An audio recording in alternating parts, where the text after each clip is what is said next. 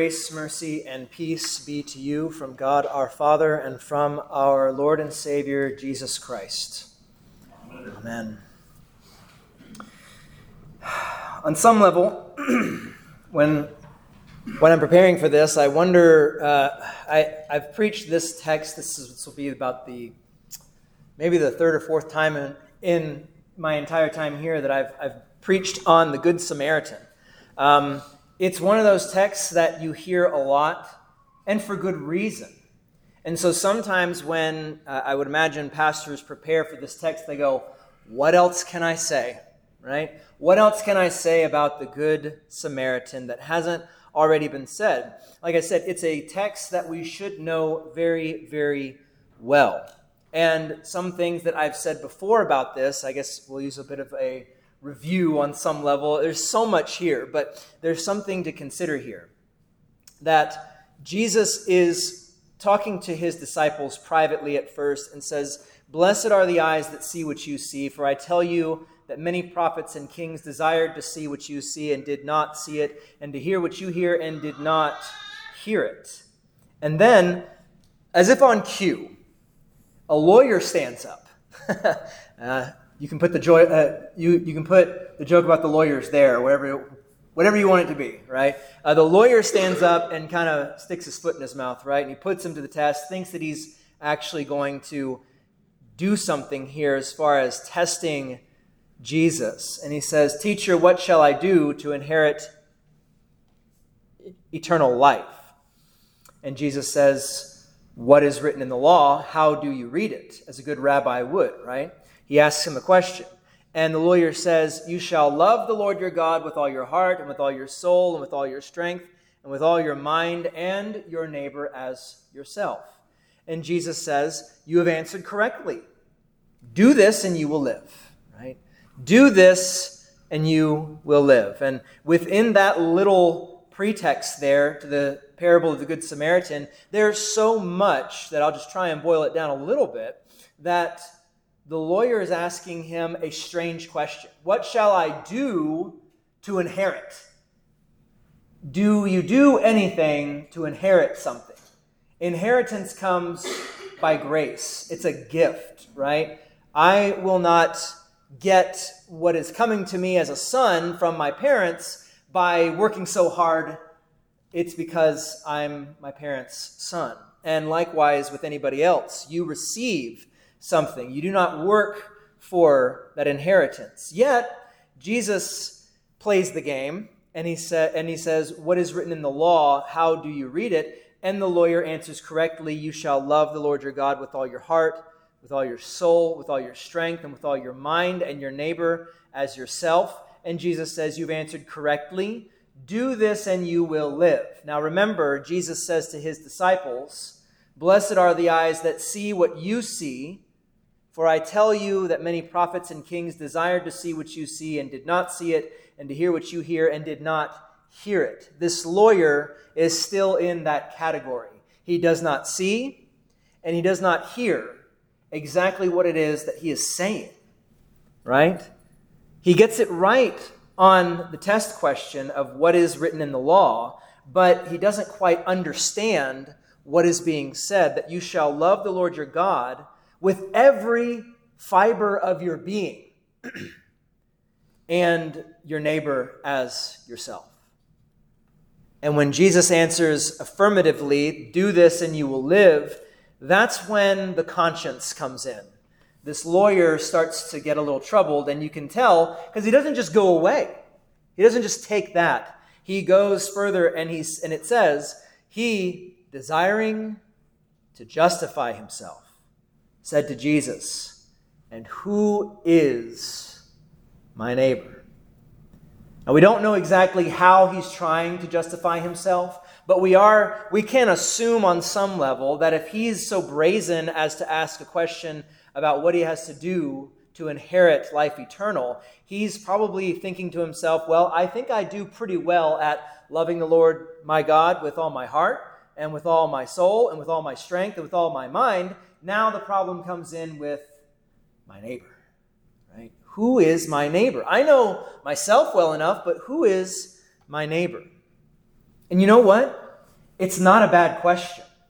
Let's not think that the question in of itself is bad. It's not a bad question because he's desiring to know more on some level. His motivation is off, but it's a good question and something that we should ponder as well.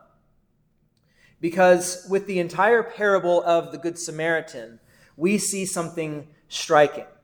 And you've heard all this before, no doubt, from somebody else, but I'll just say as well that we see that there's a man who falls among robbers.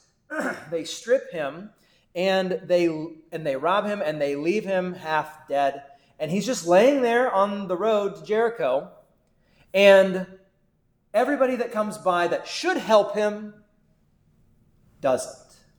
A priest comes by and sees him and passes by on the other side. Likewise, a Levite sees him, passes by on the other side. And you've probably heard many of rationale as to why that is. They want to remain clean. He's probably all bloodied. If they touch blood, they have to go through ceremonies to get clean again so they can give praise and thanks to God in the temple. And they'd rather just focus on that than this man who's lying half dead. So they just go on. And then you see a Samaritan come by. And the Samaritan is one that would have been extremely despised by someone like the lawyer.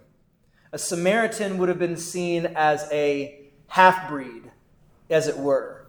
A Samaritan was a result of the northern kingdom of the Israelites being conquered by the Assyrians, and as a way of wiping out the people's pure bloodline, the Assyrians made it to where they pretty much forced them to marry with the people of the land, of the different tribes, and the pure bloodline of those tribes was wiped out. So a Samaritan was seen as someone who was not quite good enough. They were sort of related, but not enough. And on top of that, the Samaritans had they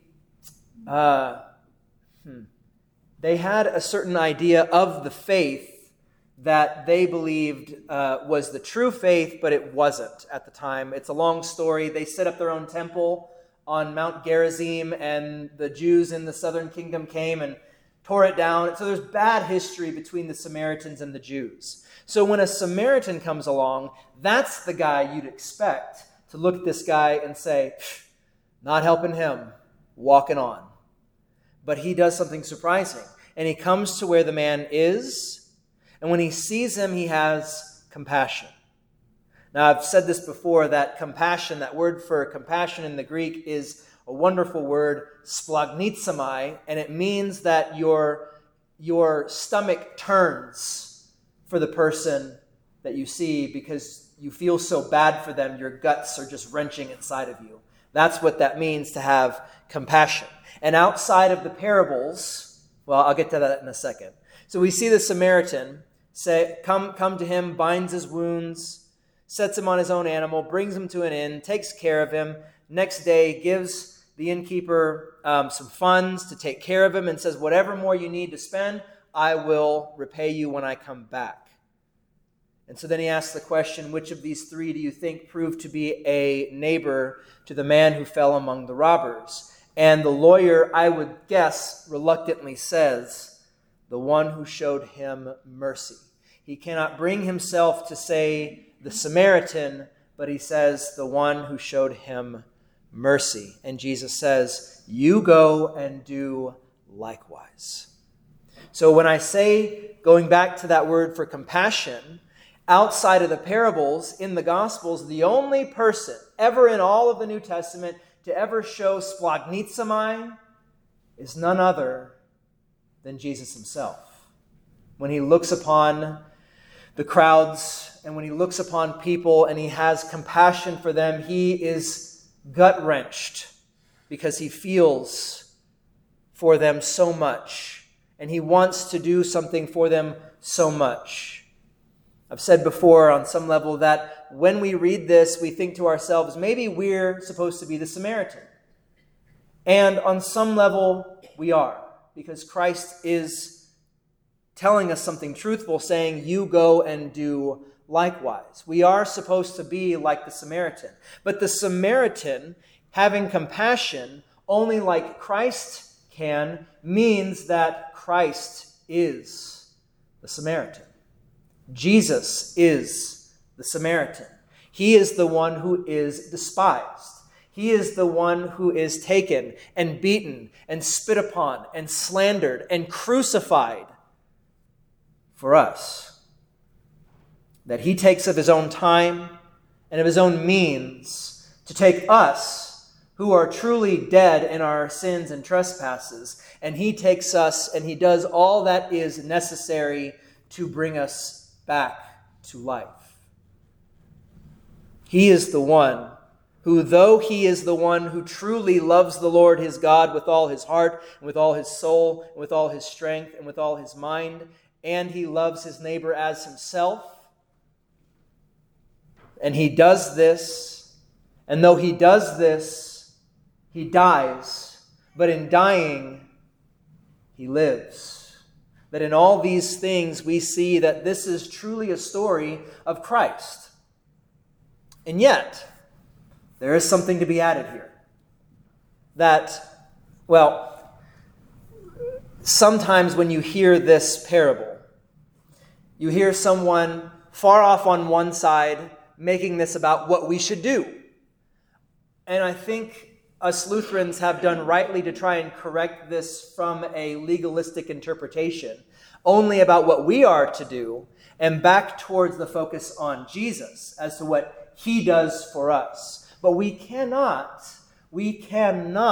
forget that Jesus does say, you go and do likewise.